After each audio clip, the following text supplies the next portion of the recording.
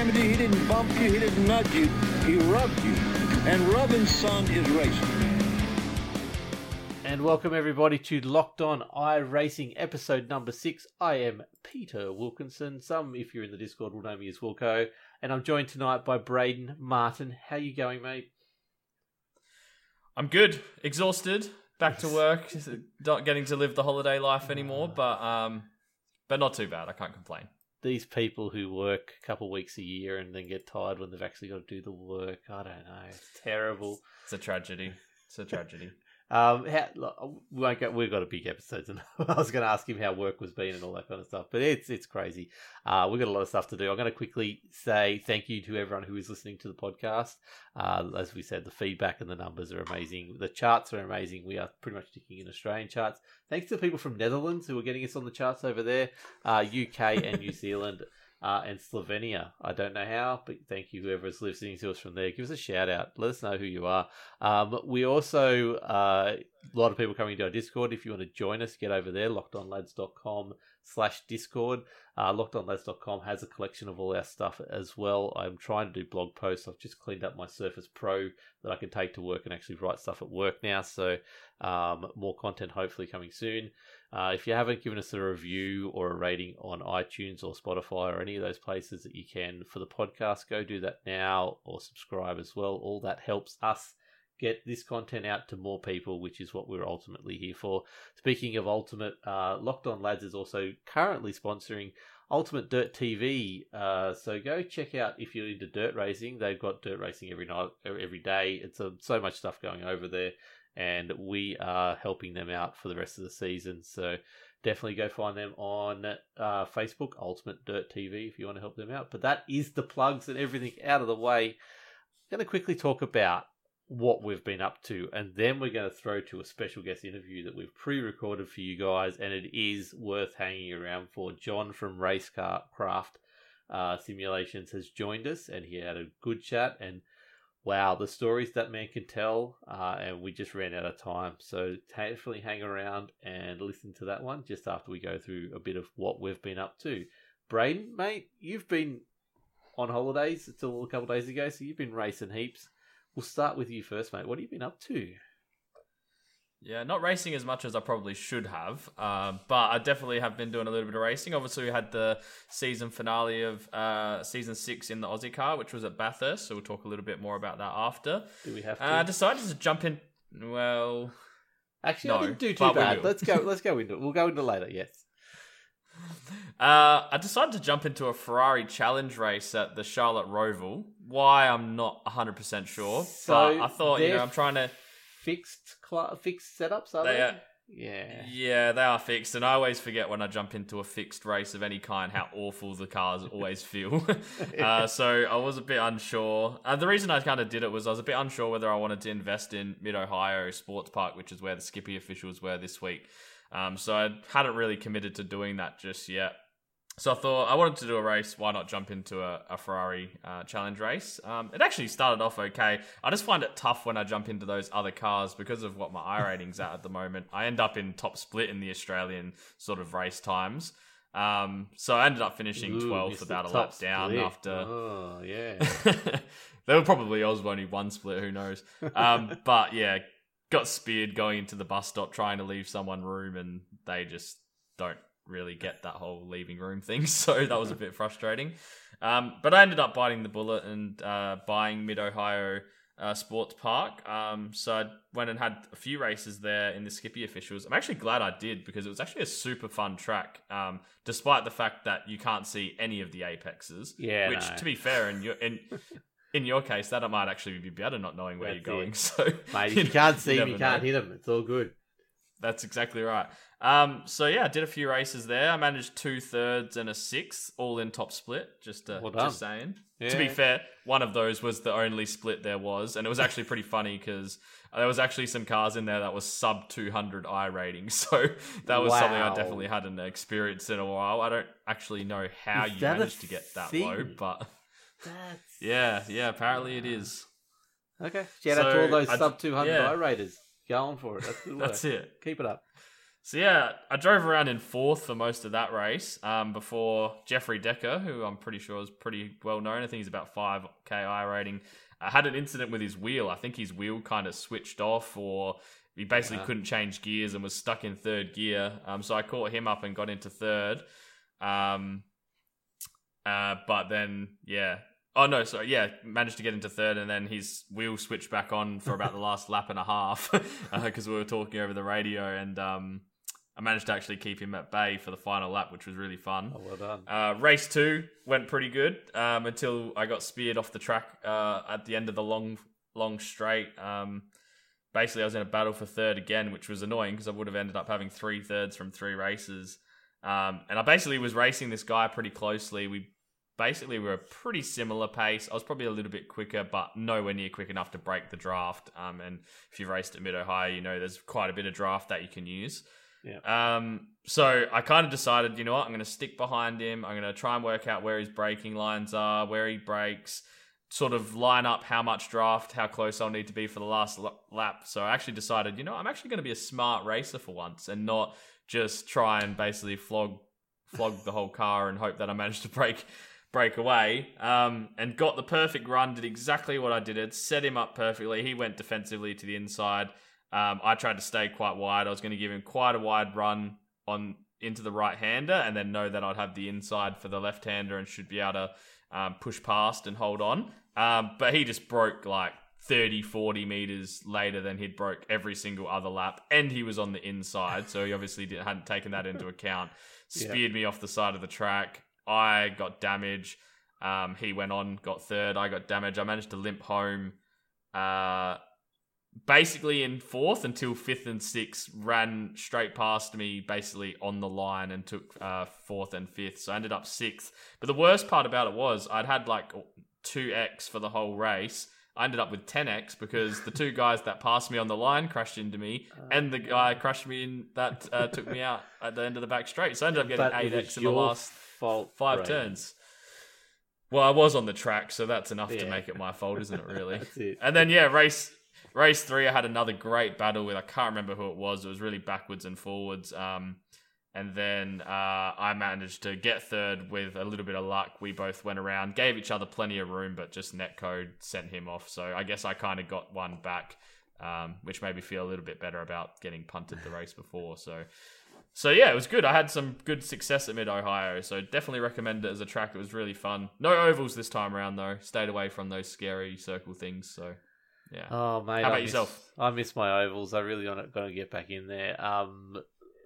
Look, all I've done is Aussie car. So we did Bathurst, obviously, practice for that. I actually put some practice in for Bathurst this season instead of just going in the Ferrari around it and then realising the Skippy was a very different machine and ruining my weekend. My Thursday night. But look, we've been doing some other stuff. So we've got some things behind the scenes. I've been announcing on our Facebook page, Locked On Lads, where we're expanding the Skippy teams ridiculously. So we're probably going to have more cars than the 111 team this season. I know, we can't make jokes anymore. It's horrible. I know.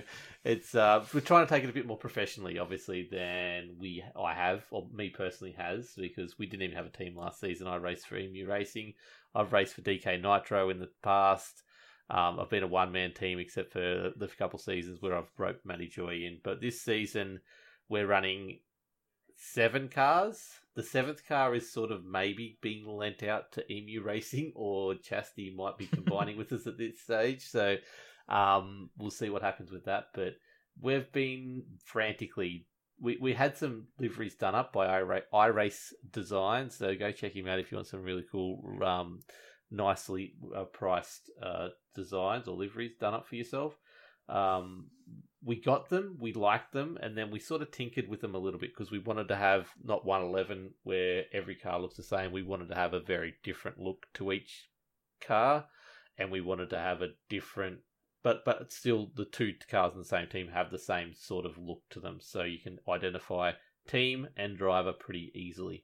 So we then went down a rabbit hole, both me and Braden, of learning how to paint cars in Affinity Designer, and yeah, we've got some good designs. I'm pretty happy with how they turned out. So that's the really big week for me is doing that and getting 7 cars painted up and named up and numbered up, ready for our team to take the track on Thursday night. So, and on that painting, little shout out to Julian, my former teammate from Doctor's Orders Racing, now Sharp EIT by Tech One. He definitely helped me out a big bit with a nice long video explaining a few things. So I was feeling a bit lost until I watched that. So that was really helpful. Yeah, so that was an interesting, different side of it that I've tinkered with before, but having a design to start with and then sort of getting to be creative with that, like flipping the colours around, and just making things look slightly different. It's been really good fun. But then the next part of having a team is actually promoting the team and then having really good pictures of the cars to promote. And I'm sick of just taking screenshots and putting them up because they look good, but they just don't look great. So then I went down a rabbit hole of photography, which usually I've reached out to Bell Photography, I think, that did some photos for us in one of the GT3 Enduros.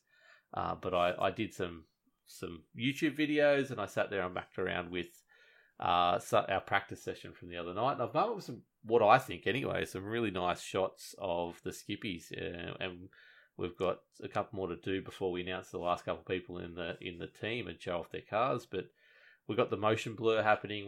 I played with the contrast and things like that, and had to sit there and outline the cars so you could, cut the car and then blur the background and leave the car stationary to get that real motion effect, which has been really fun to learn and fiddle around with. So, and then fiddle around with some black and white backgrounds with the color car at the front, which turned out really nice as well.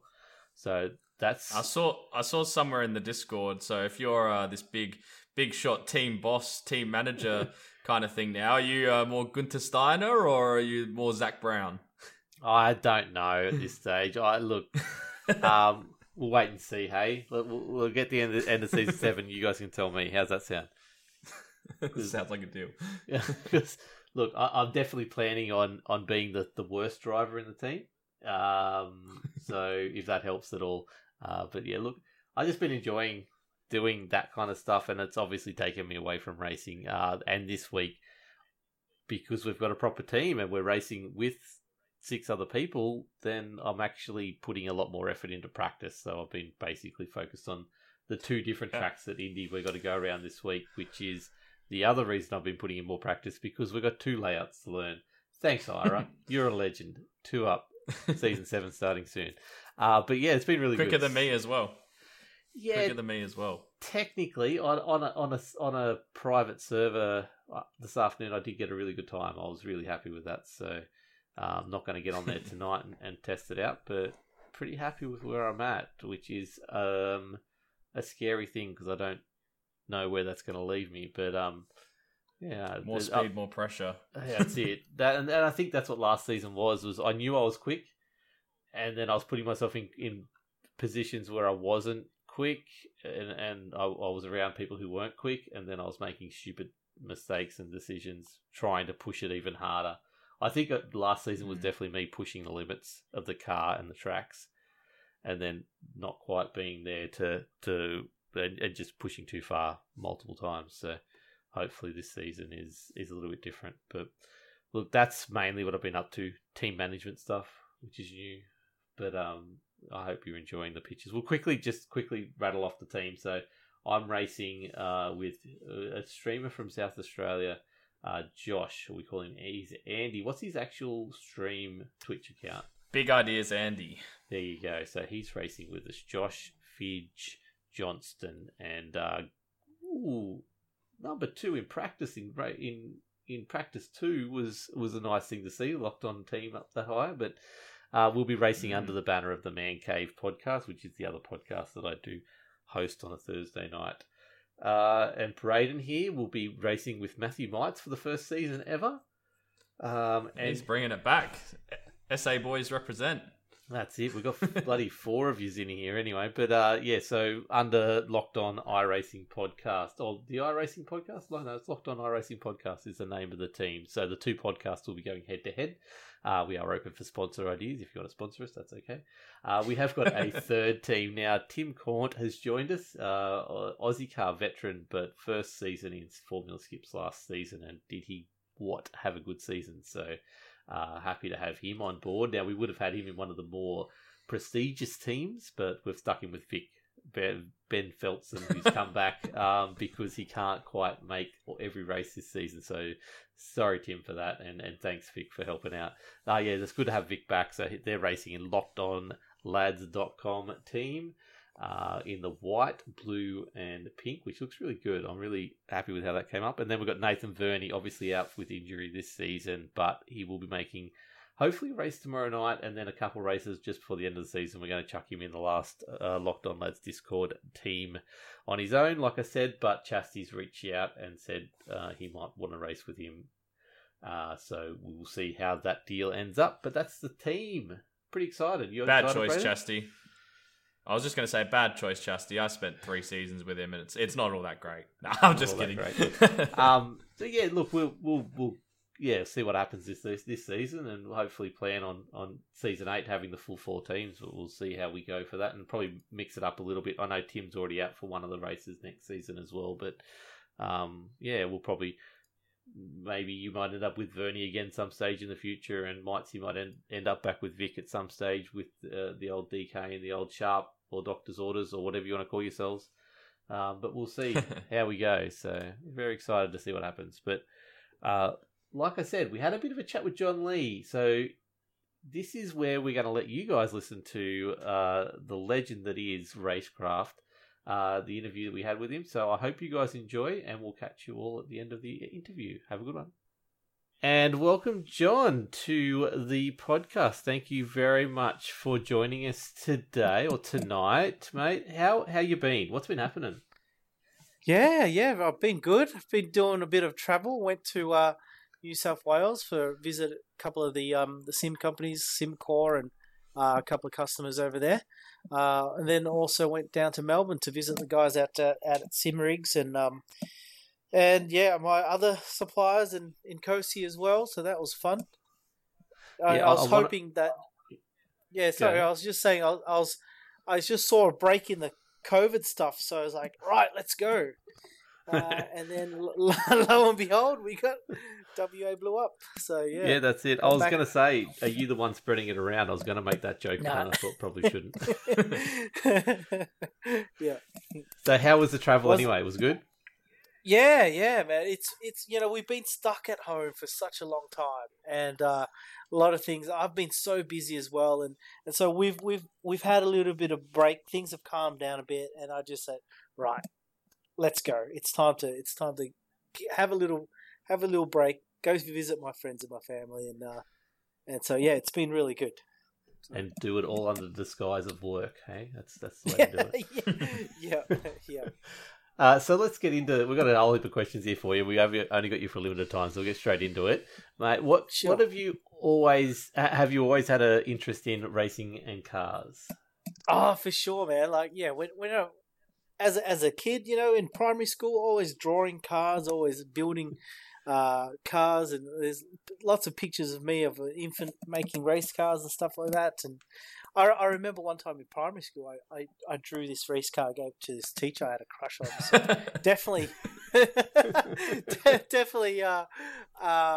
loved cars from a very young age. So yeah, for sure. Excellent. So let's get straight into what is Racecraft, which is the company that you work for. Yeah. So basically, when I came to Perth, right? So I had my simulator that I built when I was probably about 16, 17, something like that. I'm 42 now, by the way. So it was a very long time ago. We built it with equipment from Bunnings, 25 square tube and 25 mil square tube and some wood, and I got my seat out of my car and stuff like that. And that worked really well, right? So I was just playing mainly just the arcade games. It wasn't getting into like the serious stuff.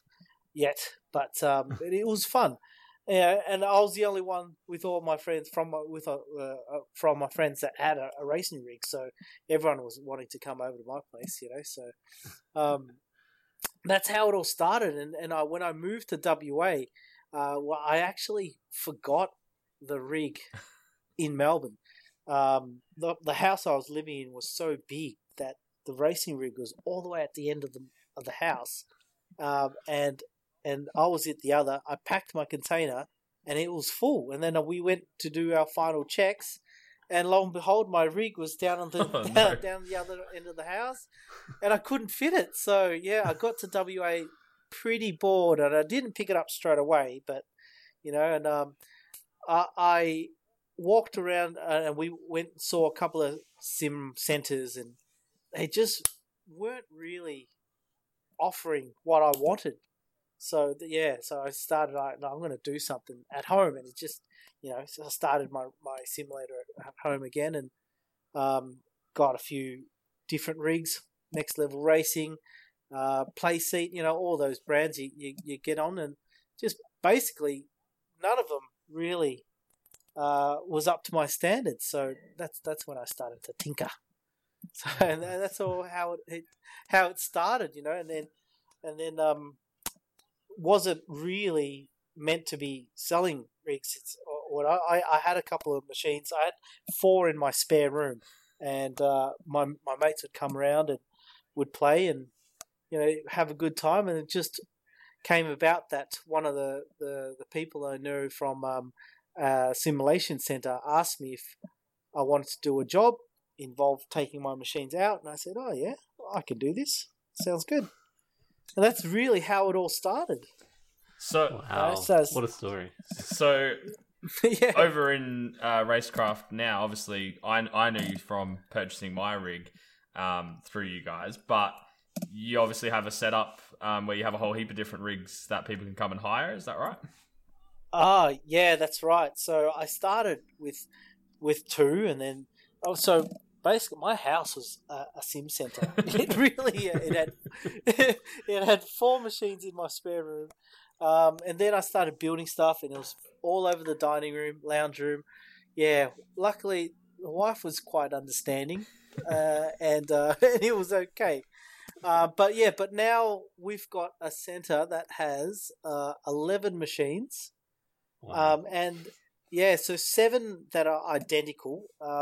That's the RKS 04 with SimMagic wheels, Husqvarna pedals, and VR.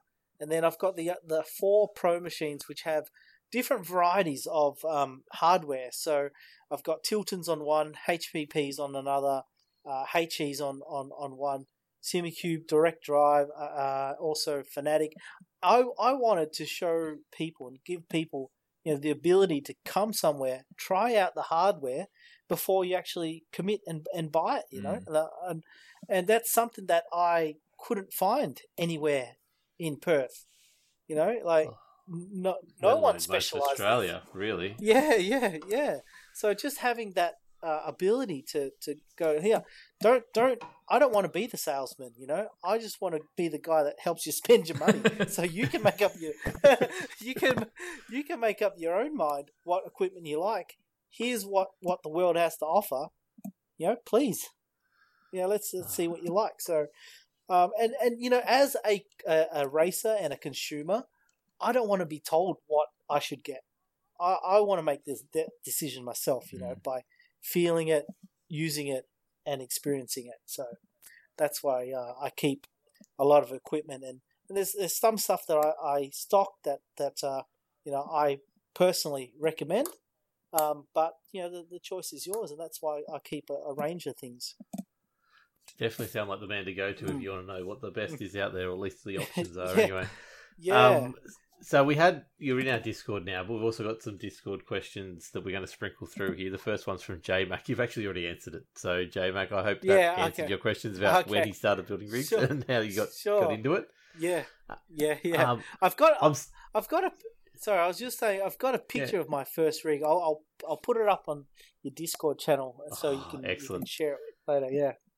I'm a little bit disappointed, honestly, because I thought the sim rig would have been the first thing into that packed away into the box to move. I'm a little bit concerned, but anyway, it's all good. It's a story. I like it. We got a good story from Ryan Jones last week about how he's into commentary, and that's another great story on how you got into building race rigs. So, did your interest for sim racing begin before your decision to create Racecraft? Obviously, it sounds like you have, but so when did you get into sim racing, I guess, and in the timeline of Racecraft? It was at a pretty early age, man. Like, so I think my first wheel was the Momo, the Logitech Momo. So yeah, ever since that came out, and you could feel the resistance and the feedback. Yeah, that's when it really started. So games like I think Test Drive, and there was one where they did that Porsche Challenge Test Drive Unlimited or whatever it was, and even before then, when I went to the arcade parlors, I would always be driving, so there's some old classic car games there, 8-bit color or whatever it was, really, really basic stuff, but, that's what I was doing. And I started racing radio control cars as well, so, the whole racing thing with cars, it's always been there from the start. Beautiful. What type of cars were you racing in RC? Just touring cars mainly, 4-wheel drive touring cars. I started off in off-road, and then it got too dirty for me. I like my things nice and clean, so on-road took over, and that's where I kept going for a while.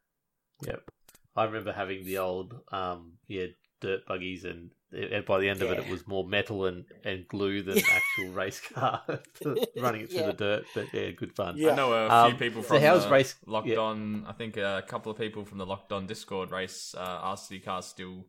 Is it Vic? I think from memory, he does the Vic is definitely one of the RC guys. Yeah.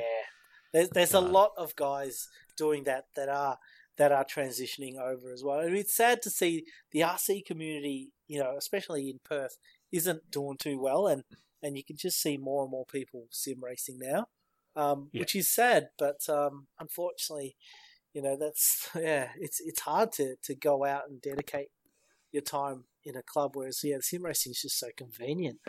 Yeah, definitely. Probably just as expensive though. Maybe a little bit more for expensive. sure. Yeah, for sure. So, how has Racecraft changed over the years? Oh yeah, it's been really good. So it's been really progressive as well. So I started off 2 machines, and all I did was off-site hire. I didn't really have a showroom for people to come in to use. I mean, I was hiring out a little spot in a car dealership to store my rigs, and just having 2 machines there wasn't really a place where people could come in. So and then as I did more and more jobs, all I did was just pump it back into the business. I just bought more and more rigs, bit more equipment, to the point where I needed to get out of the house. I needed a bigger place, and and it's just very fortunate that I teamed up with a great bunch of guys like Kim Ledger and Alistair McRae. So Kim Ledger, very famous motorsport fanatic, and Heath Ledger's father as well. Wow. Yeah, and Alistair McRae, who is a motorsport driver, rallycross driver. He's Colin McRae's brother. Yep.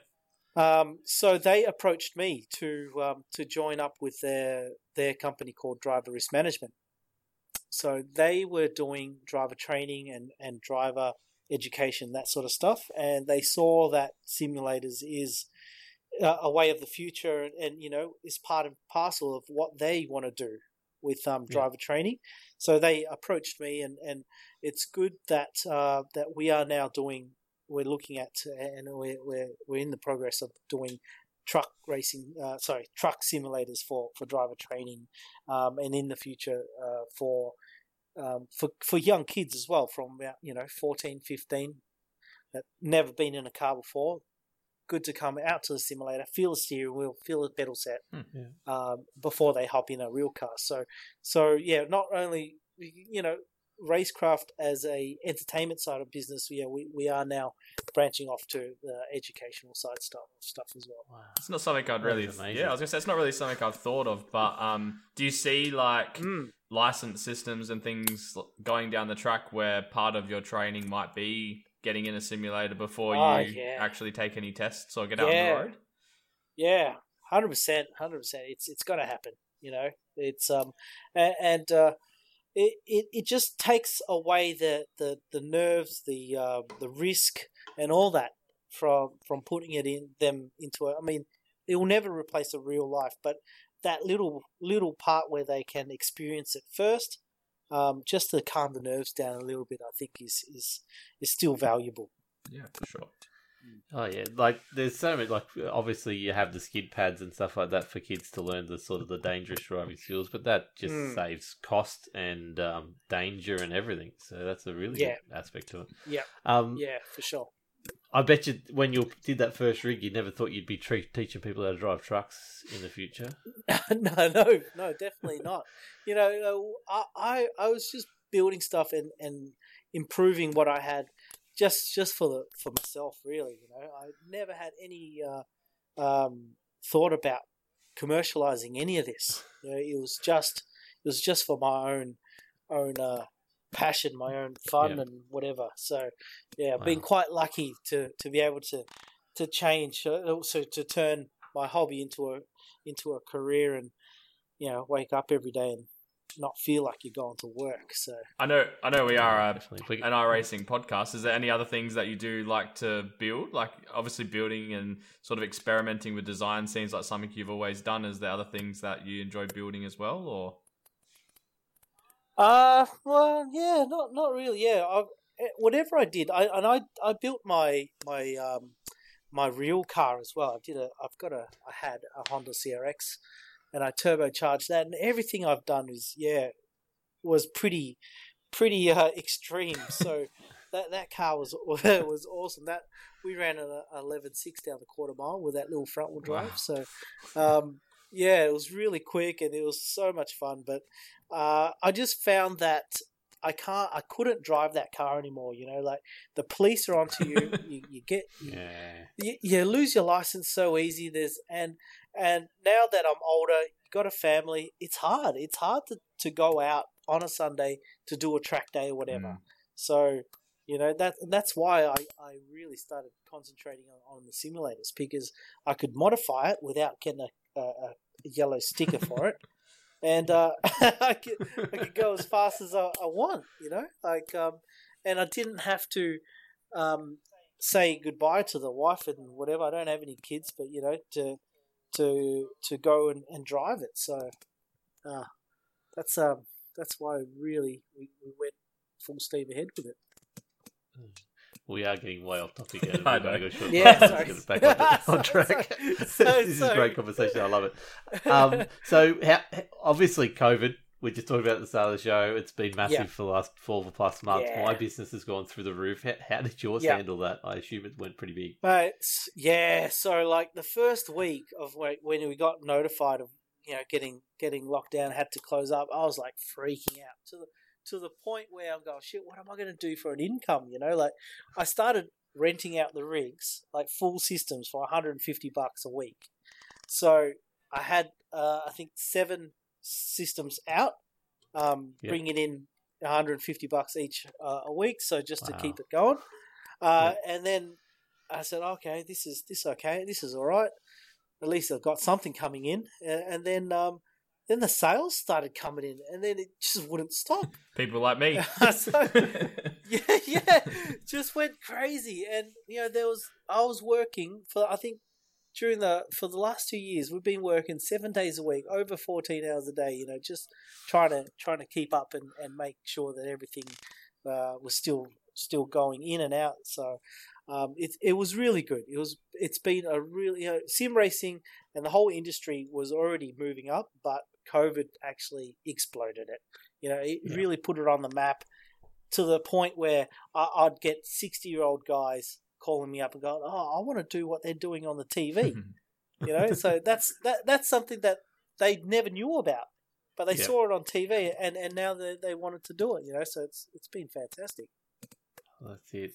I guess every time you thought you were getting on top of it, it just got busier as well. Yeah, definitely, yeah. So, and because with most of our competitors, they were shipping out of China, right? So there was a massive delay with Track Racer and everyone just not getting any stuff out of China, and whatever they got out was half-assed anyway, damaged or missing.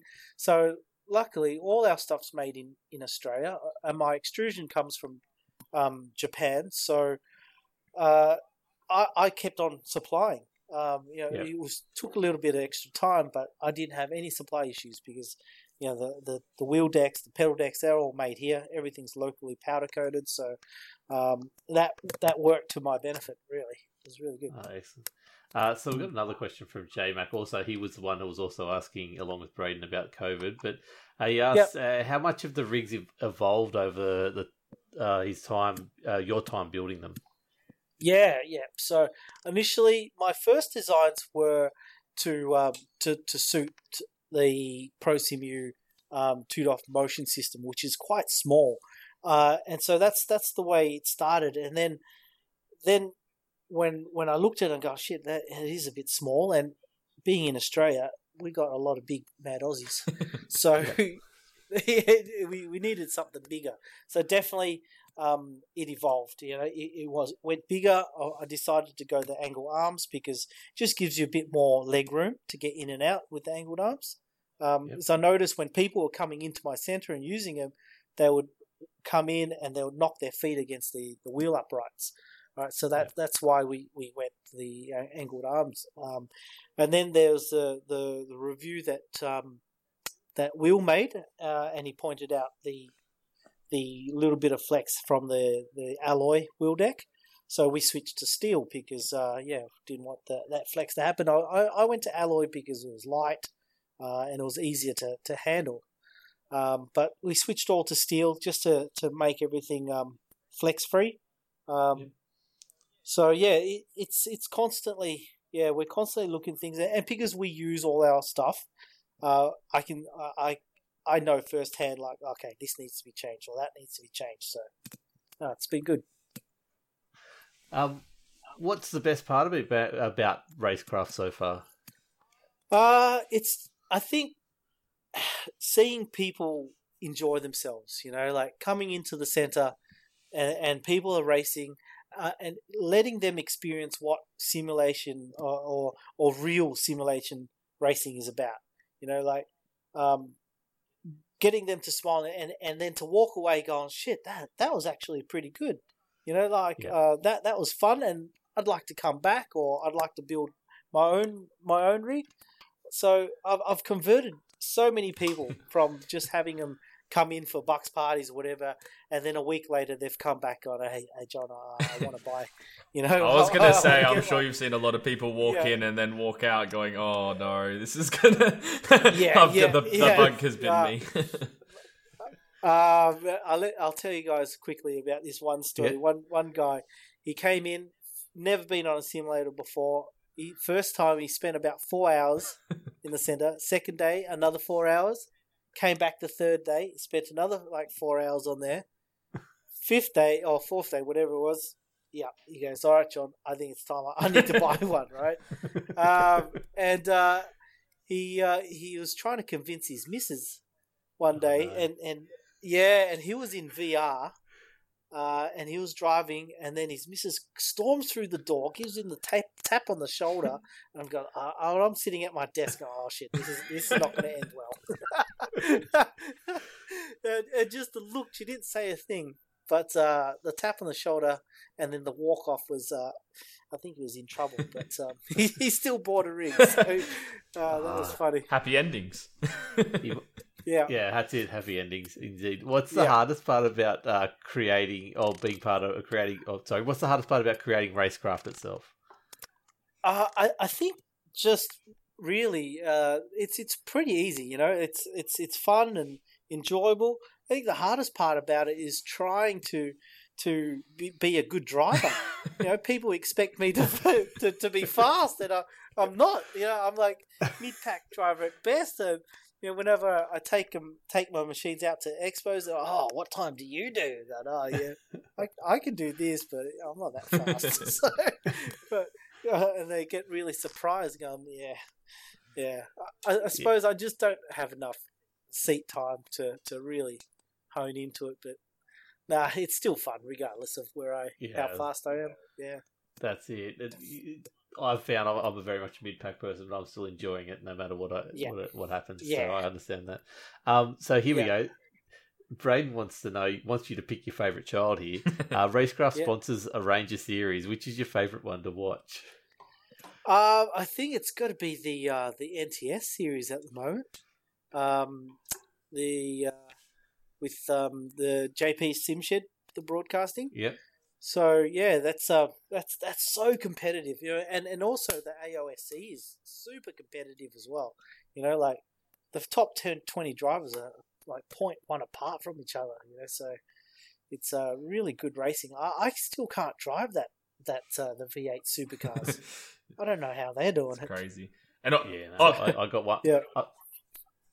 Go. I was going to say, obviously, the only reason he didn't say that he enjoys watching us in Aussie Car is just because they're not sponsoring that at the moment. So that's the only reason why he said not watching Braden and Pete.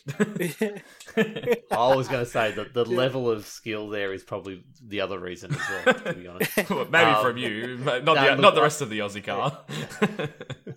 Yeah. No, there's definitely some good stuff going on there at the moment, so excited to see what happens there. But yeah, I got a V8 painted up today, so that's going to convince me to drive it. I've got to try and learn it. It's a nightmare to learn. What's the most memorable moments when you've been watching racing at Racecraft, I guess, besides the guy who lost his wife and got a ring? Yeah.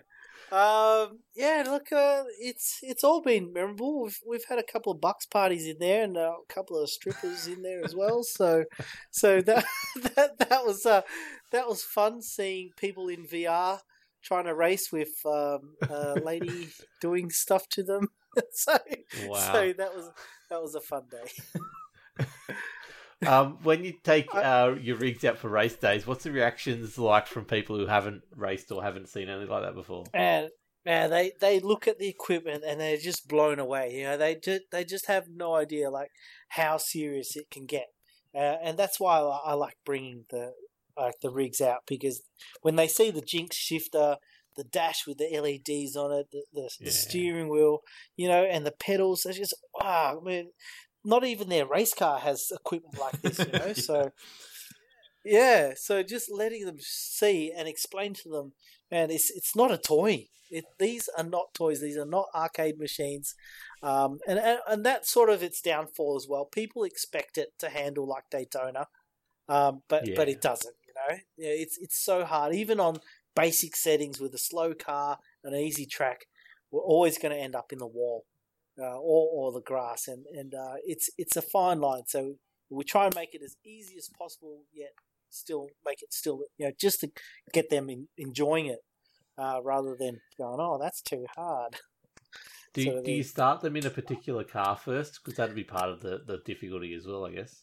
Yeah. So most of the time, it's a really easy track, like the Silverstone National Circuit. A lot of runoff. There's only one really sharp corner.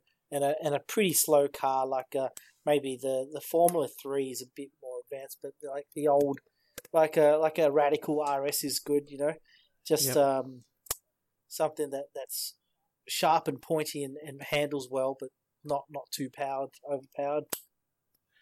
Is there any weird places you've taken the rigs to, or any strange requests for when you've taken the rigs out?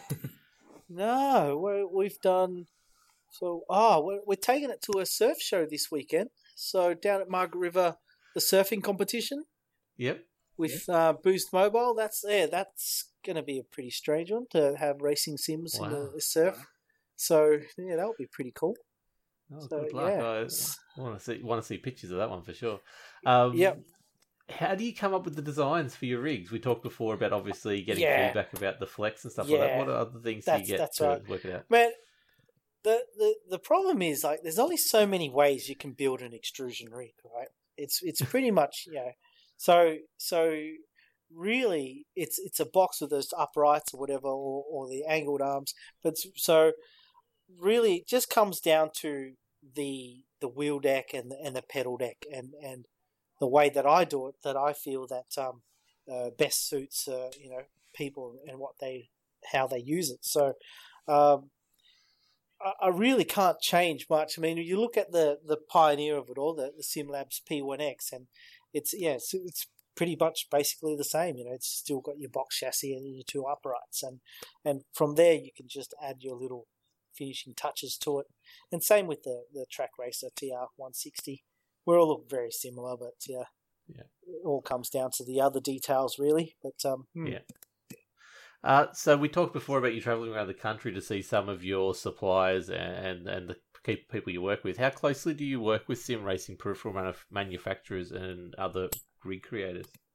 Yeah. Look, I talk a lot with George, and where I'm getting him to do my truck simulator steering wheel with the indicator stalk on it. So I love to be helping other Aussie companies as well, and I think the industry is big, and I have got no problems. I dealt with Brett from HRS for a very long time as well, and all those guys are really good, So I go down and see the SimRigs guys, and have no hassles in putting my input onto their rigs, and sharing bits and pieces with their designs and my designs or whatever. So I just don't feel that you need to sort of make enemies or whatever.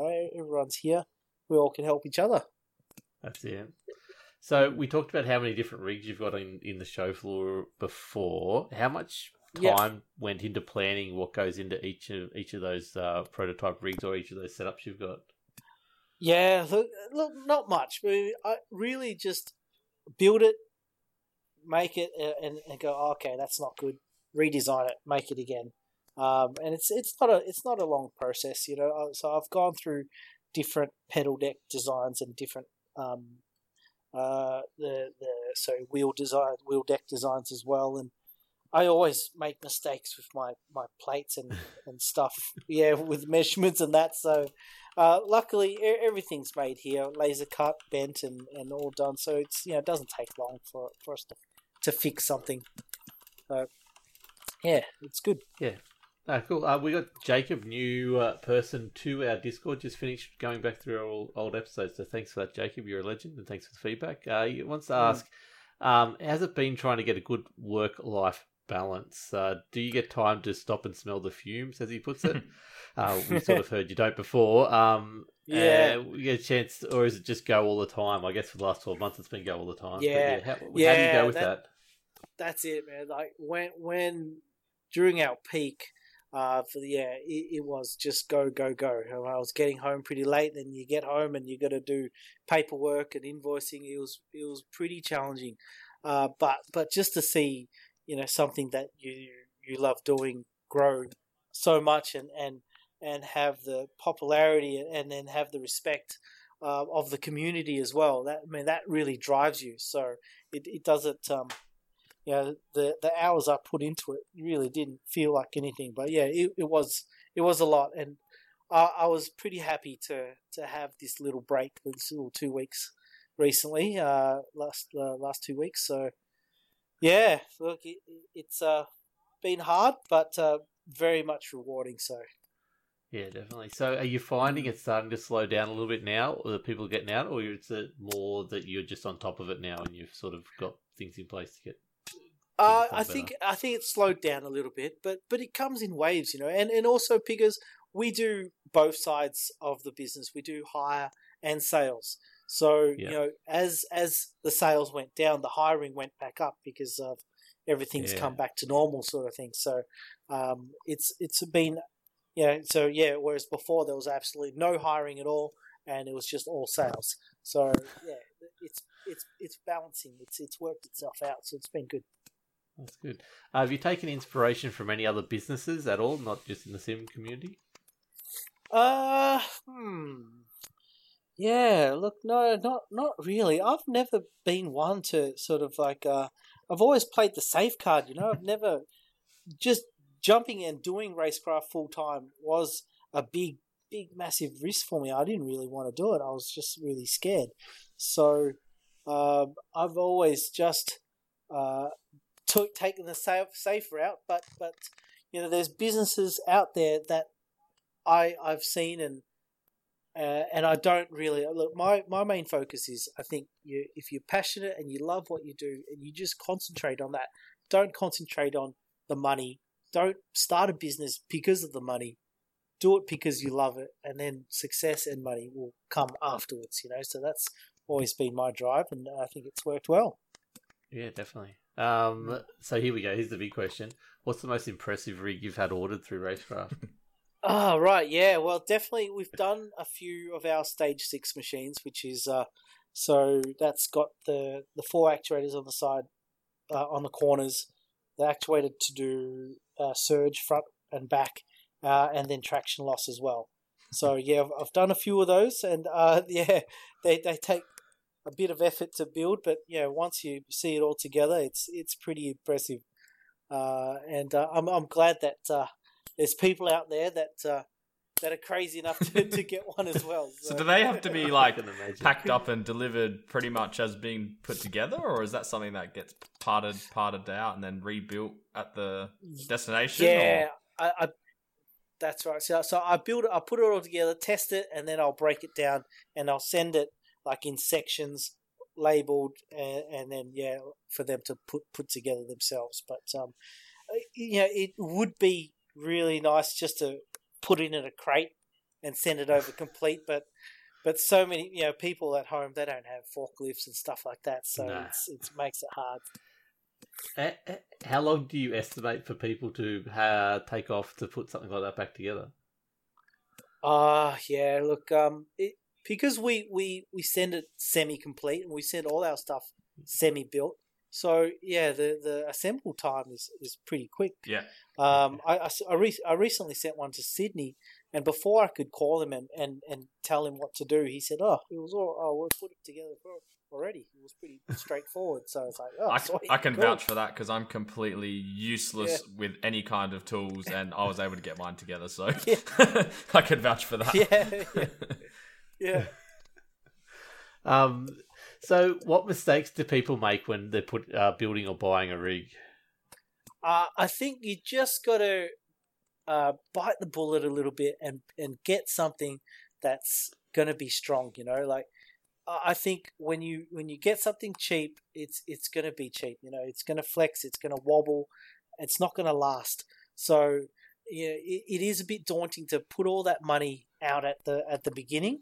But it's such a great hobby, and I rarely see someone who buys a simulator and then months later say, I don't really like it anymore. I mean, it does happen, but really recommend just get the good chassis or whatever just to start off with. It doesn't have to be a Racecraft one, could be a Track Racer one or a SimLabs one, whatever. But just try and push your budget a little bit. And get a decent rig to start with. Sweet. So I was going to ask what advice you had for people, but I'd echo that. I got the next level one behind me, and Braden knows he was there when it happened. I actually broke the wheel mount, ripped the metal from the metal with just my G920. So it's got a fair bit of flex in it. But definitely regret not getting the big boy from the start, but I might have to talk to you sometime later when we look at getting that DD. But what's the most important parts to building a rig? Obviously you can get the whole fandangle thing with motion and everything like that, the gear shifters, spots and everything like that. What's the most important bit you reckon that people have to have? You don't need motion. You don't need anything. You just need a good set of brakes. So I think your brakes is very important, So your brake pedal, and you don't need to spend a lot of money, but I recommend a set of Husingfeld Sprints or something like that. But definitely something better than I don't believe the Fanatic pedals are any good. I mean, they were good at the time, but I just feel that Fanatic have dropped the ball a little bit. So many other manufacturers have come out with awesome equipment. And then Fnatic, they try, want to release a BMW wheel that costs like 5,000 euros or something like that. But that's crazy. But yeah, get yourself a decent set of pedals. And there's heaps of manufacturers out there now. It's really good. I think we're a bit spoiled. So number one thing, decent set of pedals, and but then that will require a decent chassis.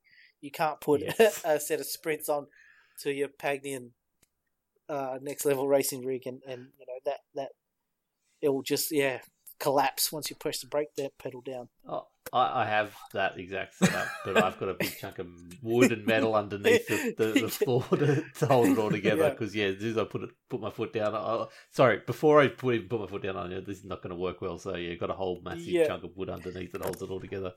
Yeah. So, what makes a good racing rig? I guess we've sort of answered that already. But what does a good rig make a good racer? Is what I want to ask. I reckon it does. Like you gotta have good ergonomics. You gotta be sat nicely to where you're comfortable, and then you've got nothing that moves. So all the inputs are precise. But a good seating position. I mean, I've seen some people race from their desk and they do really well. But imagine if they were seated properly. Like far out.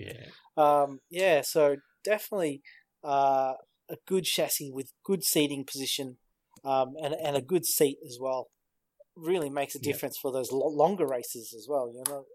So I think that's the first thing we found in our enduros was everyone's like, my seat's not good enough. It's not good. Pedals and a new seat are definitely on my list of things I want to upgrade. Yeah. So have you built rigs for anyone famous? Well, he's not quite famous. He got famous over during COVID actually. Not really famous, but I think he's like the richest man in Perth now. I think his name's Lawrence. He called me up for a racing simulator, and I was talking to him about stage 1, stage 2s, and he goes, "No, I want the best one." I go, okay, all right, sure. So we sold him a stage 6, and a few months later he goes, "I want another one because I want someone to race with me." So we got so he's got an awesome car collection. He's he does online gaming. He owns Virtual Gaming World, and over COVID, obviously, no one could go out. So his business, he's like worth billions of dollars now. So he's got a massive car collection. I think he's got the best car collection in Australia now. Like all the rare cars, supercars. He just got a new GT40 that was delivered. So if you don't know who he is, he'll probably be popping up soon. I think he was on BRW magazine a couple of months ago. So, oh wow, yeah, definitely famous enough for us. So, how many, in the stage 6, in the stage 6 ones or the big ones, how many cup holders does that come with? As many as you want. Come with any, because the motion chucks the drink out. So so we've got J-Mac in for another question. Thanks, J-Mac, for adding so many questions in the Discord. That's great. His personal favourite question is, any chance of giving away one on the Locked On Lads channel to a select winner? I think I know the answer to that one. Mate, I'll give you something. We've got so much stock now. I will definitely donate something for you guys. So I'll have a look at. I'll look at my shelf and we'll see what's available, and definitely we'll get something out. It might be. I think I've got a lot of SimCore Racecraft dashes, so I'm happy to donate one of those ones to one of you guys for give it away. I'd been specifically told by a few people that I'm not allowed to win anything because I won a couple of things on that raffle page. I'm banned now, so yeah, right. Man, I've spent enough on that raffle page to get nothing. I could have bought a rig off Racecraft. Yeah, same here. I mean, I've had a couple wins, but I tell you what, my losses, they're terrible. I think I had half the field in the Jinx Shifter just recently and still missed by 2. Anyway, What do you see as the next steps in the sim racing in the future? Like, are you planning anything to put onto your rigs? Like, you got anything in mind? Well, no, not really. I mean, I just want to do some. I'm doing revamping the F1 style rig. I've managed to get some of those Sparko GP seats, so we're going to redo the F1 style rig and hopefully make that a more accessible. Because I did a couple of once-off F1 rigs, but I think I want to make one proper one now. So with that seat that's available. I think I want to get more involved with the iRacing. I want to create a team. I've got some really fast drivers that come into the centre. So I want to create a proper race team and do all that sort of stuff and get involved more with the community and stuff like that. So yeah, I think that's what we've been noticing. You've made the first step. I was gonna say I think that's what we've noticed since starting this podcast is like there's just so much more out there in the community you don't even realize until you start engaging in it, which has been really cool. It's been one of the fun things I've enjoyed about doing this. Yeah, definitely. Yeah, sure. It's definitely been good. Like, and then it's opened my eyes to a lot of things just in the 6 episodes we've done now. So, we haven't even talked about your iRacing. Like, what do you race? What's your iRating? What do you like? What do you do? What cars? What tracks? My iRating's pretty bad, but I'm in the F3 league. The F3A, F3A league. That's been really fun. I've really enjoyed that. So I've got a couple of mates from Melbourne that race with me there. We've got a bit of a rivalry happening. So yeah. I did really well the last one, and then I crashed, and it just went all to shit afterwards. After that, it went downhill. We feel that pain. But yeah, it's good fun. But I like driving the GT cars in iRacing. I can't do a lap of the V8 supercar anywhere for the life of me, so I've given up on that one. So drive it around the oval. You'll at least feel confident by the end of that. If you can get it out of pit lane, that's my biggest problem. But oh man, no, definitely do that. Yeah. It's good. Look, John, we've had you for I think the amount of time we can have you for, and we're not even close to what I really want to talk to you about. But that's all good. Thank you so much for your time. Can you plug where people can find Racecraft and all your wares? Yeah, sure. So you can actually visit us at www.racecraft.net. So it's RACEKRAFT.net. Otherwise, you can pop into our showroom down at the Perth Airport, 16 Grogan Road, Perth Airport. If you can fly over here, that is. But yeah, we've got lots on display, and always have time to have a chat to everybody and show everybody, anyone that comes down, all the gear and all the equipment they can have and can buy and all that sort of stuff. So yeah, don't be scared. No, definitely don't. Thank you so much for your time, John. It's been amazing. Cool. And we will hopefully see you out in the roads when you get your racing team happening. Yeah, great. Cool. Have a good one. Thanks a lot. Bye. Well, thanks, Braden, for organising that interview with John. That was amazing. Once again, that's another one in the books for a really good story. Crazy to hear where Racecraft originated, and the journey that he's taken to get to where he is now. And if you are keen, definitely go check out the Racecraft stuff, because you will not be disappointed. Just quickly, Braden, the rig you've got, how good is it? How good is it to be sitting in it all the time? Yeah, I love it. The only thing that I could possibly complain about it, to be honest, would be the seat, and that wasn't from Racecraft, so that's probably the problem. There it is. So yeah, it's super sturdy. Every little upgrade I've done has been awesome, and something we probably didn't talk to John about, which I know he must pride himself on, is the customer support you get when you've got things through him. I know after I bought my rig, I was planning on getting one of the Fanatec shifters, and I reached out to him to see if I could get a little mount for it, and he sent it over to me, no cost, no nothing. So didn't even hesitate to get the little plate over. It's only a small little plate, but I was happy to pay for shipping and all those kind of things. He said, "Nah, mate, don't worry about it," and just sort of sent it over. So that's the one thing I think I've really loved about dealing with John is the customer service side of things is second to none. And knowing you're dealing with someone from Australia and that kind of thing, it's always helpful as well. Yeah, definitely. You definitely check that out. And like we've said in the past when and he said in an interview, the best way if you're going to get into sim racing is just spend the money from the start. Otherwise, you will be spending more money down the track. Just Guilty. upgrading and upgrading. You will feel bad having not quite the good stuff, and I'm guilty for that too. So definitely reach out. He'll help you out every step of the way.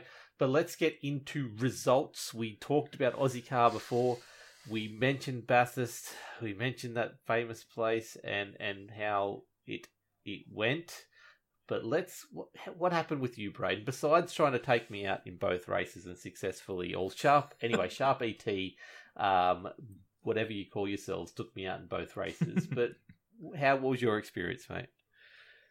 Yeah, well, I think that's about the third time we've gone to Bathurst for the last round of the season. So, started to sort of get used to it now. So I honestly didn't put too much practice in compared to what I might have done other weeks. But I didn't have the pace of the really fast guys. That was, glaringly obvious. But overall, 2 pretty decent races for myself. I think I had 2 8s. We'll go through the results in a little bit more depth in a second. But yeah, I honestly couldn't complain. Got in a little bit of a dust up with the teammate when there was a bit of a incident in race 2, I think it was. But great to watch on the broadcast too. Did you have no damage out of that?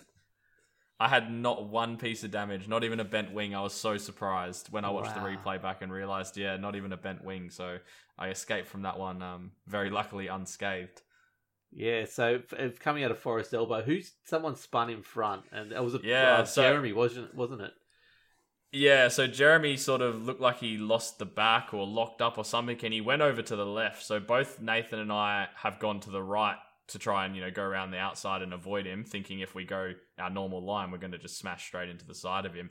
But he got that snap understeer and basically shot right back across the right-hand side. And as you know, when you're coming into Forest Elbow, you have that little crest. And as soon as we were on that crest and realised we had to brake, and it's dirty on that outside, and I think it was the first or second lap of the race, so tyres are still pretty cold. We both just basically locked up, and basically Nathan went straight into the side of him pretty slowly. I went very slowly into the rear of Nathan, and then I don't know if there was smoke from the lockup, and I think Jason just nailed the side of that's right, of Jeremy Jason as well. He came too. shooting in at a rate of knots, so that was the funniest part. Well, not at the time it wasn't, but watching it back not for afterwards, Jason. I was in voice with Jason, and it wasn't a fun night for old mate. So No, and I noticed he hasn't signed up for this season yet, so I hope it didn't leave a sour taste in his mouth. Yeah, no, me too, but I haven't heard back from him yet. But hopefully he pops in, and I know he's got other stuff that he's trying to focus on as well. But yeah, definitely it's not going to be the same without him. So yeah, look, what else happened before we get on to my disappointment? What happened? What else happened with yours? Yeah, so race 1 went pretty well. Going through the field, it was a pretty hotly contested race up front, as it has been basically all season. Basically, if you're in a car that's green, you got a good chance of being in the top 4 or 5. Or spinning out. Or both. Or spinning out. Or both. Yeah, normally it's a spin out and then get back to the top 4 and still win the race anyway. Yeah. But Alex John actually took this one, so I think this might have been his first win for the season. Correct me if I'm wrong. Yeah, look, I can't remember him winning another thing. Now, I was sitting in chat with Chastity and Fewens and maybe a couple others, but the main thing I got out of this was, like, James finished in 5th. And he lost the toe just towards the midway through the first race, and then the second race he sort of got blocked out. But he said the main thing, he blew an engine in the second race. Sorry, and that was an experience being in chat when he blows an engine. But the main thing he was talking about, and it really when watching the broadcast, you could see it, the teamwork that was coming out of both those teams, Van Diemen Racing and Top Speed Racing, was very interesting, where they were just sort of making sure that you could see it in the end of that first race where Snell and John both were working hard so that Russell couldn't get through because Russell was behind, but Snell was in front, and they blocking the road, and then Russell had to go right around the outside just before the kink of the chase, and then but you can definitely see how they're definitely working together to make sure that A, people couldn't get past them, and B, they used the draft and then effectively dropped other people off the draft, is what Chastity was noticing. So definitely, it was really interesting, and yeah. I think that just goes to show the smarts of some of those top drivers that are running in the league at the moment. Not only are we up against the fact that we've probably got a bit of a skill deficit, but we also probably have a bit of a racing smarts deficit as well, unfortunately. Yeah, so they can race a 241 around, a 231 around Bathurst, and still be able to make decisions like that at split moments. So it's phenomenal to watch. The big one was probably the big smash that happened that saw, was it Sean get basically catapulted across the track and whack into someone. And the funny thing about that was it doesn't get shown on the broadcast, but there was actually quite a big crash just behind that, because I got about 4 or 5 spots out of that. Jason as well, I think. So it was Jason. So Jason lost his rear end just as he was going through the chase, and I think it was Tim just in front of me, and it must have been Jeremy just behind me, and Tim didn't slow down fast enough to miss Jason. I slowed down enough to get past, and then as Jason continued to spin across to the inside of the track, Jeremy didn't slow down either, and Jeremy collected Jason as well. So between those three and myself, I was the only one who got through unscathed, and then I drove the next right out of the chase, and there's just carnage everywhere. There was wheels everywhere. There's cars on the side of the road. It was just crazy. I think I picked up 4 or 5 positions in one sort of fell swoop. I don't laugh too often, but it was okay, so Howe, I think, came off in the chase, then got back on, but then lost it again, and then went into Doyle, who then Doyle ricocheted as bad as off that tire barrier, wasn't it? Yeah, and then he went straight into who was it? Jeremy down there at that stage, or was it Tim? It was. Could have been anyone. I honestly Scott. Can't remember. I think it might have been Scott. But anyway, one of them. He just ricocheted, hit this thing, and went right. Didn't slow down at all, and it was like the perfect pull shot where you just hit them square on from an angle and took them both out. And like I said, wheels and cars everywhere. It was. Yeah, phenomenal to watch on the broadcast, and I'm glad I wasn't part of it, to be honest. But yeah, and in the race, it would have just been one of those things where you would have been fuming, but you would go back and watch the replay and just go like, oh, "What can I do? That's just not my night if I get hit by that." Yeah, exactly. So yeah, race 1 went Alex John taking the win, Ben Snell up on the podium yet again, and then Alex McKellar taking out 3rd. Isaac Summers got himself a 9th, so I reckon that would be probably a pretty decent result for Isaac. Yeah, definitely. Yeah. It's definitely the best I've seen him, at least for a while anyway. So good job, Isaac. Yeah, I got myself a 15th in this race, so first lap of the race. I've told you guys in GT3 and Enduros how nervous I am as a starting my races and my laps. And Nathan was unfortunately stuck behind me, and he got to witness the whole thing in action. And to the point where we come over Skyline. I've gone a little bit too far one way. I've locked it up a little bit, got a little sideways, then come in through the S's and heading towards a dipper, and I'm offline. I think it's Dean Russell beside me, or Stafford maybe, and then Nathan behind me, and I go to stop because I think Nathan's going to go past me on the outside, and I put on my foot on the brake, and he comes in behind me and then has nowhere to go and hits me in the tail. Damaged his car, I don't think there was much damage to my car, but it was definitely damage to his car, and then we were obviously about 15 seconds off the pace once we got going again, so me and Nathan then lapped around with each other well off the pace for the rest of the lap, just hoping that cars would slowly crash and go behind us. And yeah, me and Nathan, we did the back and forth. We were doing proper drafting and everything like that. The only issue was I came out of Forest Elbow one time, and I saw it from my angle in my netcode. He got sideways a little bit, and then he's gone into the Forest Elbow wall on the inside, and the wheel has got ripped off and went straight past my nose, which balked me, and I thought, oh, he's damaged, here we go, he's on 3 wheels.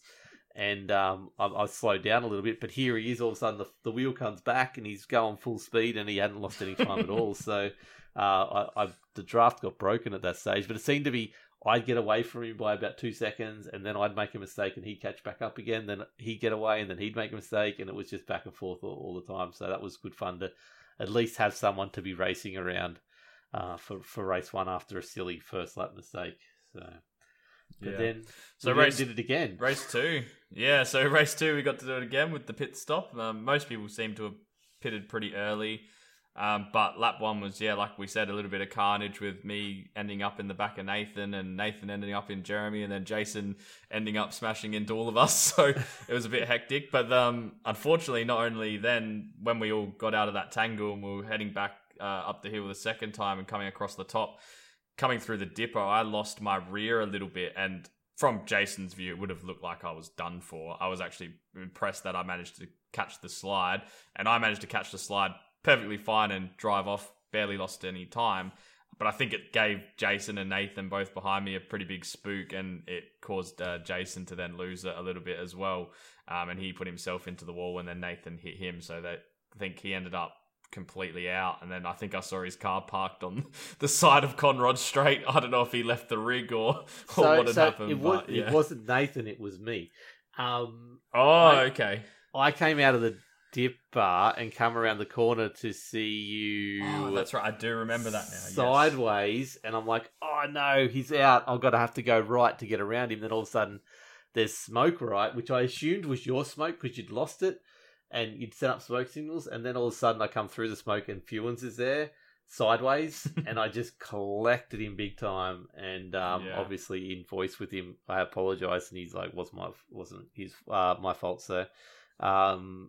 But I could keep going, had no nose. The nose was broken, so I had no speed after that. But was able to drive the car. But yeah, Jason was driving behind me with a very broken car and was coming down Conrod. Now, this is one of the most interesting moments of my racing career in iRacing, where I see him coming down Conrod. He loses the car, goes sideways. All of a sudden, I've got McKellar, Snell, and John come flying past me. I didn't even realise they were about, because they'd pitted and then they'd come back out and then they were overtaking me again. And then I'm like, oh shit, that came out of nowhere. I'm going to hold left, coming down to the kink, about to head down into the chase. And I see Jason go off. I see more cars coming up. Chastity's one of them. So I'm like, Chastity, go right, because we're in voice. And he goes, yeah. And then all of a sudden, Daniel Heddershide on the kink going down the chase has decided to go left of me. And there's nothing but grass to the left of me. I'm holding as far left as I can.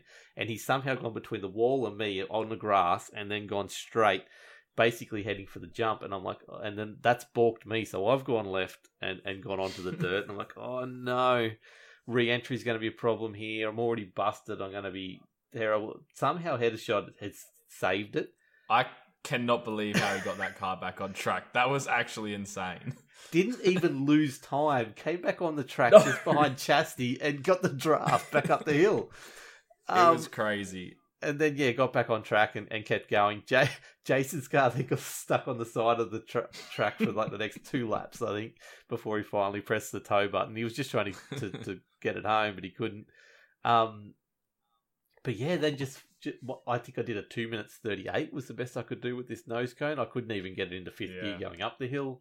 It was terrible, this car, but everyone else kept on crashing out. And as they said I think Jay picked it up on the broadcast, is I just kept on going around, and I went from 20th to 12th with a busted up car, just because I didn't bust it up as much as some of the others. So we had Heddershide do an engine, I think.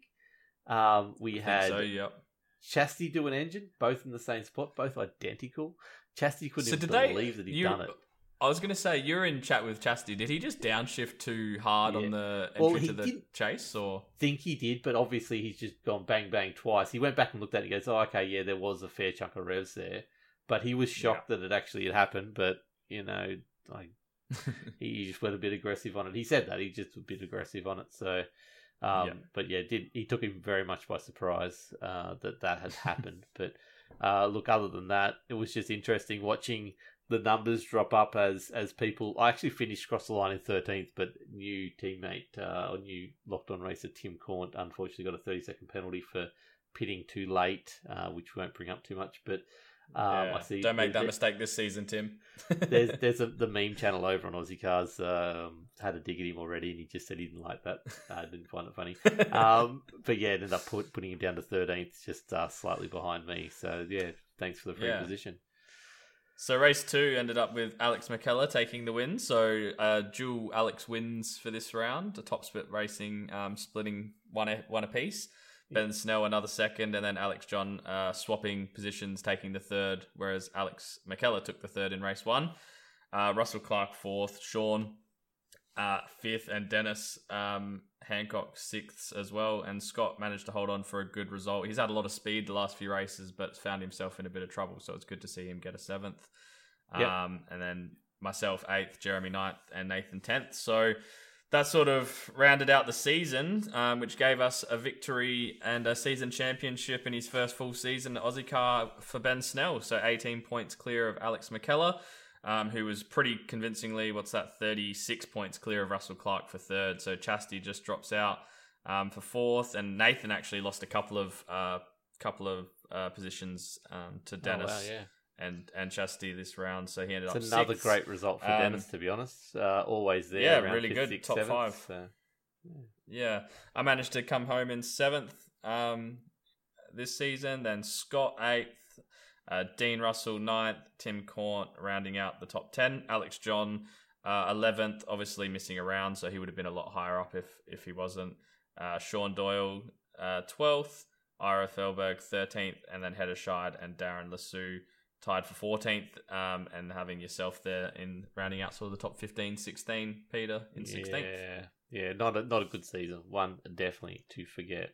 Yeah. I'm kind of a bit intrigued to see if I didn't have that really bad round in, was it Lime Rock Park, where I got caught up in that incident with Dean, who took my wheel off, and then my computer turned itself off. It cost you 5th, 100%. Yeah. So I probably could add that's at least 10 to 15 points there. Yeah, just in that one race. So I think I actually would have ended up pretty high up, maybe even in 5th spot. But that's racing. Yes, mechanical failures are part of that. So, and then team points for this season: Van Diemen Racing, Russell and Ben taking out the championship, taking it off Nathan and I's hands for the first time in a couple of seasons. Yep. Top Split Racing in 2nd with both Alex's. Nathan and I managed to come home in 3rd. Emu Sim Racing 4th, White Knuckle Racing 5th, 111 Esports 6th, 111 Esports Pink 7th, Black Sheep Racing in 8th, and then 111 Esports Green in 9th spot in the Teams Championship. Now, I've had a look at the Teams Championship for this upcoming season. It's pretty beefy. Ooh-wee. So at the moment, it's looking like, 32, 33 cars on track for this first race? It's going to be crazy. It's going to be crazy, yeah. So just quickly, I think it's over here in the Skip Series info. And so 1, 2, 3, 4, 5, 6, 7, 8, 9, 10, 11, 12, 13 teams by the look of it. But I think there's also White Knuckle Racing is looking at putting a second team in as well. I just heard today 32 entries so far. But I think there'll be more than that. Like I said, there's a few notable exceptions already, which are people who will probably join slightly late. But definitely so get in. Full-on season.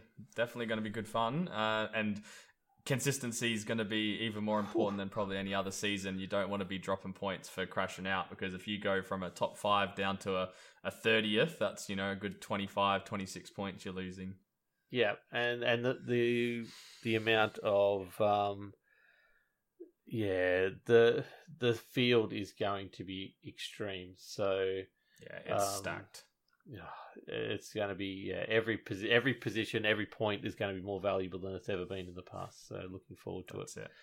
All right, I think that's enough of plugging Aussie Car then, right? Yeah, Ira's going to be feeling too good about himself. We can't keep doing that. Do you want to send that check off, Ira? We're missing a check at the moment. So, no, look, honestly, it's been a very busy week for me personally. And I just haven't watched as much as I would have liked because it's obviously a long weekend. I've had in-laws up and stuff like that, but we're going to run through the results. I'm not going to be as detailed as we usually are because we've both been fairly busy. We will start with, okay, let's go to the Skurlock show. Thanks for the shout out, by the way, Skurly, for in the post-race interview. It was really, really good to hear and see that kind of exposure and that kind of feedback as well from yourself. So you're a legend. Anscar Cup we will start with, where this is the second of the triple results that he's had that go his way. So his second win in a row for Anscar Cup. Skurlock got first, which was really good. I haven't got first names here for some reason. The old copy and paste did not go the best, but Witcher came in second in that race as well, up 18 spots, which is a absolutely fantastic job for Justin Witcher there. So actually jumped him up 10 places in the overall season for only 7 races starts, which is a really good effort there. So congratulations to you. Richmond came in third, so well done to you for Brian Richmond and Raymond. So Raymond's had a really good season, and that was a really good result too. So jumped up a fair chunk of positions. So sitting 7th, Matthew Raymond in the championship at the moment, but that was a very good result as well. Did I see on the broadcast, I did try and tune in for a little bit, that so there's some kind of prize on offer for if someone takes the Triple Crown on the super speedways, and Skurlock's won the first 2. Is that correct? Yeah, so Skurlock is the man that's still up in that. So yeah, I didn't hear exactly what it was, but they were mentioning it in the trucks that he's the only person lined up for the Triple Crown still. So yeah, it'd be very interesting to see. And he's just putting on a masterclass at the moment, as they were saying in the trucks. He gets in these purple patches and just absolutely looks unbeatable, which is what he did definitely in the trucks, which we'll get to in a sec, which I assume is how it ended up in the cup as well. But very good effort to Daniel G, holding on to jumping up into third overall, equal third with Neil Pearson now in the championship overall, becoming 5th in the race, jumping up from 27th to come 5th in that race. So very, very good effort. By the way, we're at Talladega, is where we're at, and yeah, Talladega definitely an interesting place. We just saw it in the NASCAR with some interesting crashes there as well. But yeah, very always fun when we go to Talladega. Other big movers of notice, which we'll go to Ryan Jones watch. Finished 9th, up from 25th. So well done, Ryan. That's a very good effort. As we said, Daniel G up 27th to 5th was probably one of the biggest movers. And Witcher as well, up 18 spots. But Edward Foster got up 20 places as well on the night, which is a very good effort. We'll have him on the podcast soon, and he's sitting 5th in the championship. So Josh Micklemore's currently 1st. Skurlock jumps up into 2nd there, only 45 points behind Micklemore now, so that's really good to see. Daniel G is a handful, 19 points further back, with Neil Pearson there as well. Edward Foster's a further 8 back, but then it gets real. It's just tight all the way through here. So Jason Martin 4 points back from there. Hamish Gallagher, who's been racing really well just lately as well, 26 from that. Raymond Yeager, another 4 back, and Joshua Carroll Walden rounding out the 10. 135 points off first, but yeah, then there's like 1 or 2 points with the rest of the people in the field. So definitely going to be a good season as we move forward and go through the rest of the season. We move on to trucks, which I just spoiled before. Michael Skurlock won again. I did get to watch this, and he was just not challenged. He was never really looking like he was going to lose. He had it lined up from the start, kept out of all the carnage that happened. There was 6 cautions through the race, and as the trucks go around Nashville, I'm pretty sure we were at, it once you a little bit of damage, you could see the cars really dropping off the pace. So the interesting part was, heard him in the commentary. So we had Justin Howell, the pest that just appears in every race series at the moment. Shout out to Justin, you're a legend.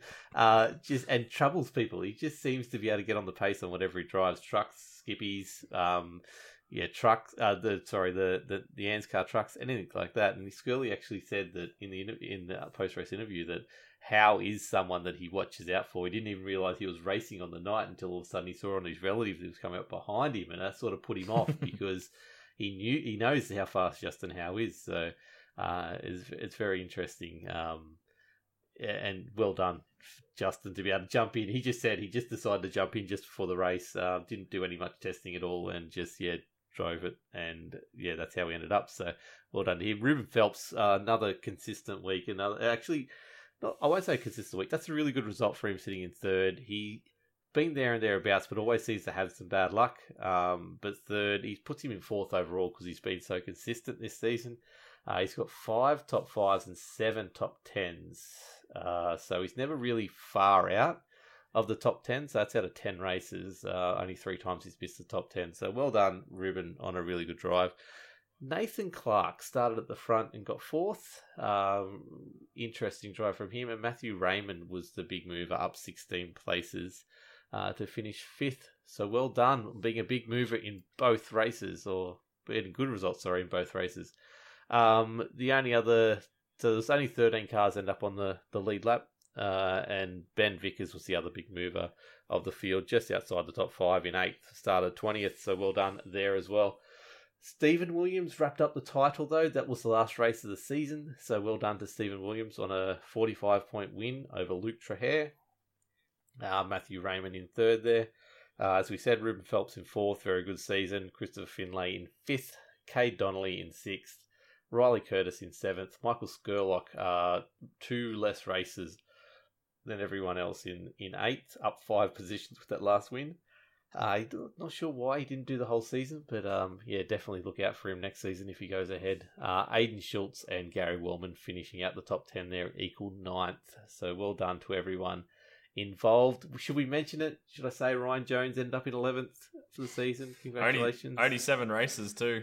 It's actually pretty impressive. We hate to say that, but it's actually pretty impressive. So he, out of 7 races, 1 win, 4 top 5s, but never.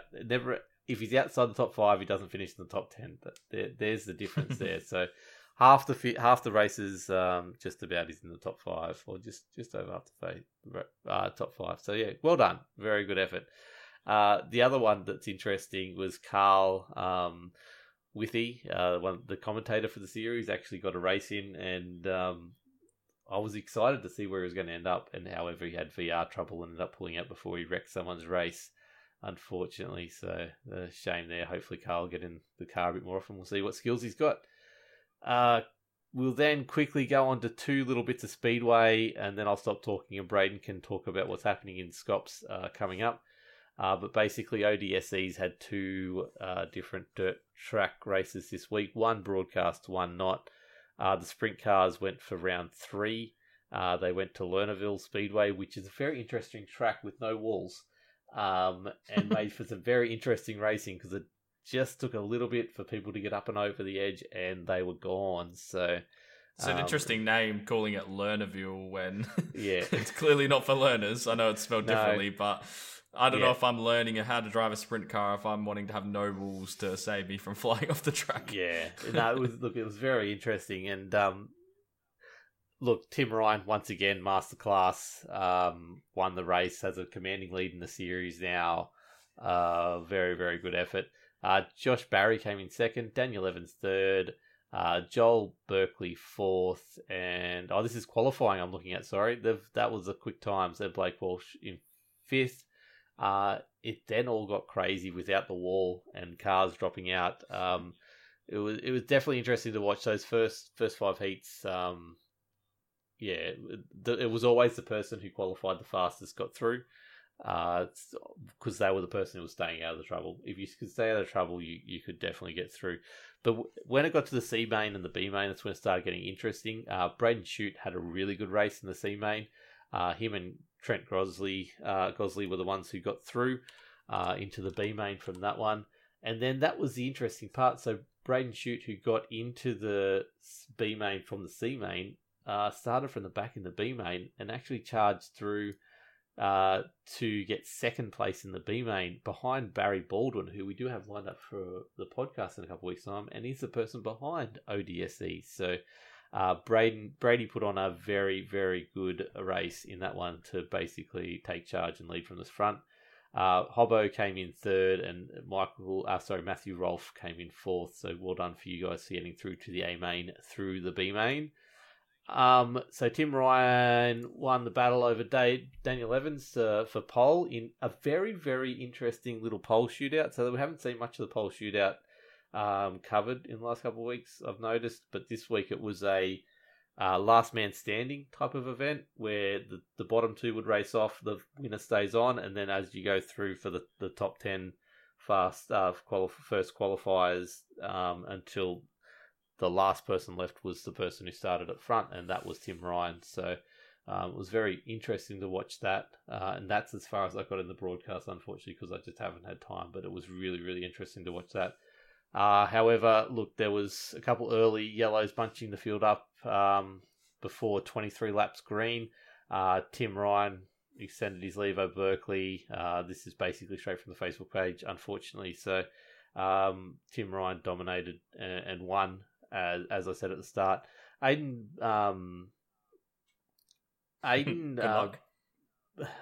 Beeline, I've heard it many times because he's always going so well. Snuck in front of Clayton Davies, who was the winner, the only other winner besides Tim Ryan for the season so far, to get second over Clayton for third. Brady finished fourth, which was an excellent effort considering he came from the B main, so he had to start from the back basically. So 21st position was where he started, and Daniel Evans rounded out the top five. Next week they end up at Williams Grove Speedway, round 4.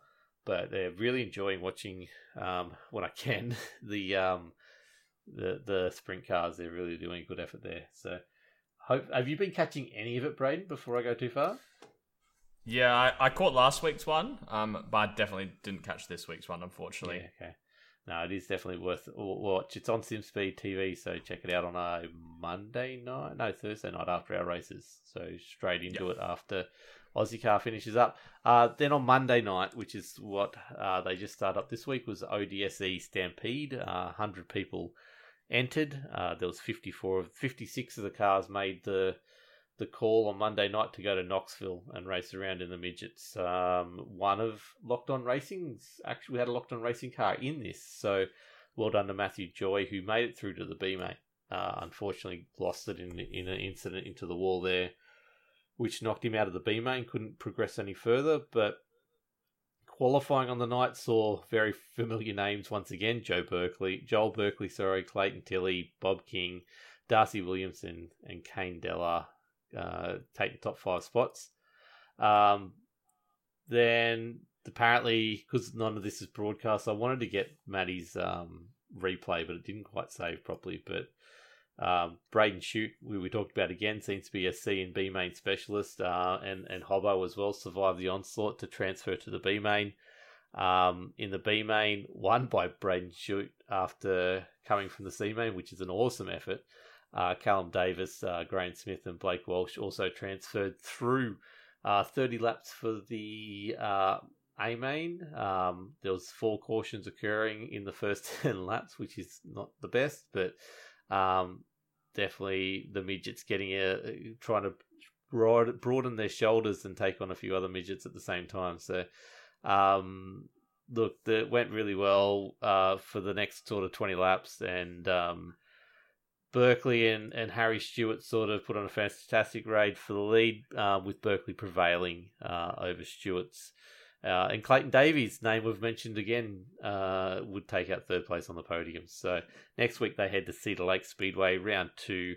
And it is a 6-week series. And like I said, we've got some skin in the game. We've got Matty Joy racing Locked On iRace. It's actually the Locked On podcast colours as well, iRacing podcast. So definitely go, and you can't check it out, but definitely we'll keep an eye on how he goes. And racing in VR now, so yeah, he said 20 car field sort of killed his frame rate, but yeah, it's definitely interesting to hear how he's going and preparing for it all. So Braden, mate, we got Scops next week. Another huge week of results. I apologise to everyone for next week. And we've also got a guest, so next week's episode is going to be about 2.5 hours. But where are we going, mate, and what's happening next week?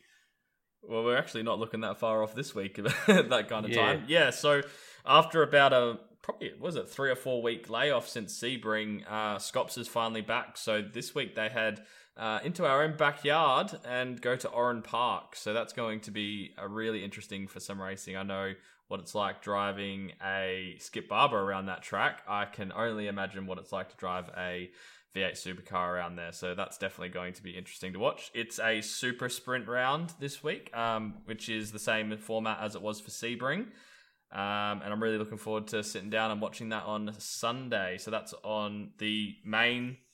Scops will be on the Sunday, which is the 2nd of May.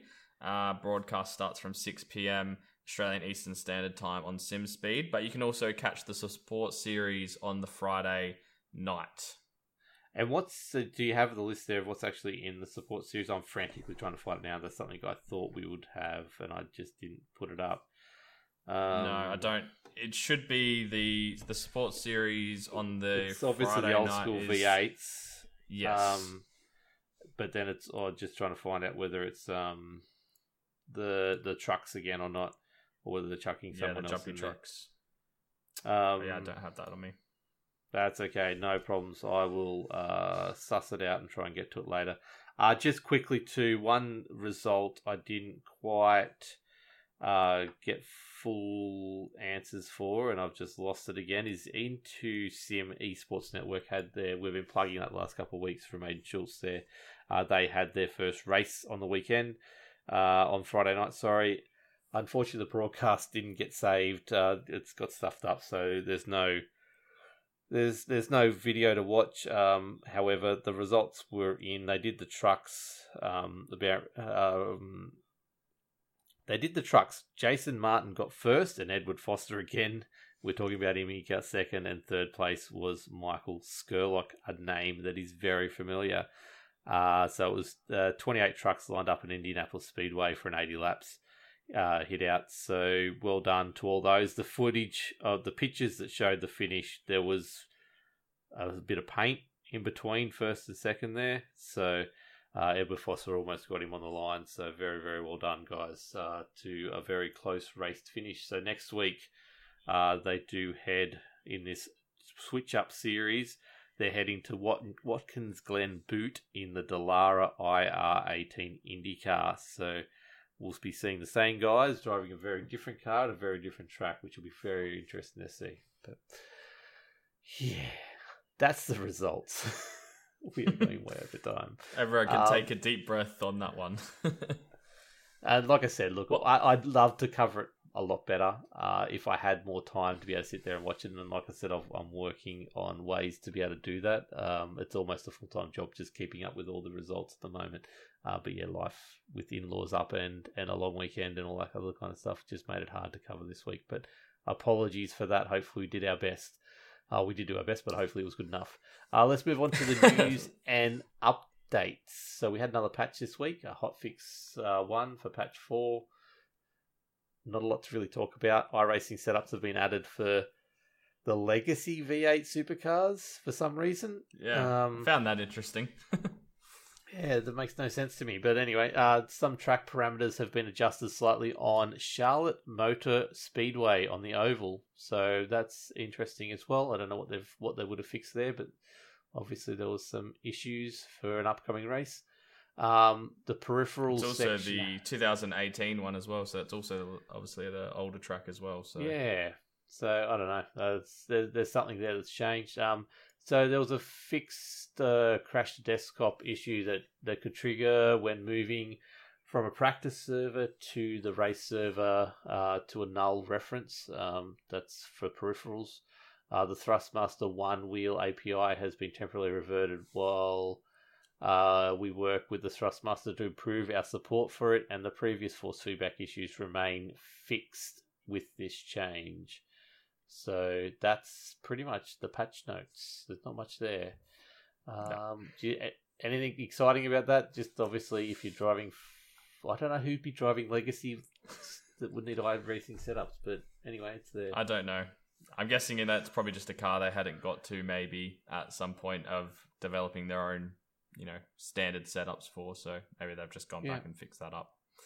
Okay. Yeah, that's very, very interesting. Anyway, that's been a week. We'll do some shout-outs and outro in a sec. Where are we ready to announce who we've got for the next couple of weeks in the lineup or not? I think we can. We'll definitely go next week. So next week we have Skeller.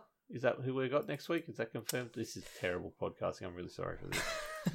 Yeah, no, that's right. Really so next week we've got Jamie Skeller, who's currently been working on the Tracks Racing series. So at the moment they've started off with their Invitational series, which went down at Silverstone a couple of weekends ago. And it's a really interesting concept. So for those of you that haven't heard of it, it's called Twitch Rivals or Tracks Rivals. And basically, not only are you racing for the race win, but you also have been assigned a rival who your job is to beat that rival. And if you beat that rival over the course of the season, I think you win about $100 worth of Bitcoin or something along those lines. So a really interesting concept that I'm looking forward to hearing about. Yeah, definitely. Sounds really good. Week after that, we get the name we mentioned tonight a lot, Edward Foster from AnsCar. So he'll be joining us for a good old chat that week to talk about AnsCar and what it's like to win an AnsCar series, what it takes to actually get that win. So yeah, be very, very interested to see that. Yep. Then we got following that but then you got Thomas Hinds, who is a Scops driver, and that falls on a round of Scops. So it's going to be great to be able to debrief the Scops round with him and find out what he thought about the racing that went on. Yeah, definitely. And then final one in the patch of 4 that we will put a promo art out for very soon is Barry Baldwin, another name we've mentioned tonight, man behind Brady Baldwin. You're sounding like the sounding like the SimSpeed guys. Nah, just joking. Yeah, no, shocker tonight. Like I said, been tight. This is a Ryan Jones moment all over the place.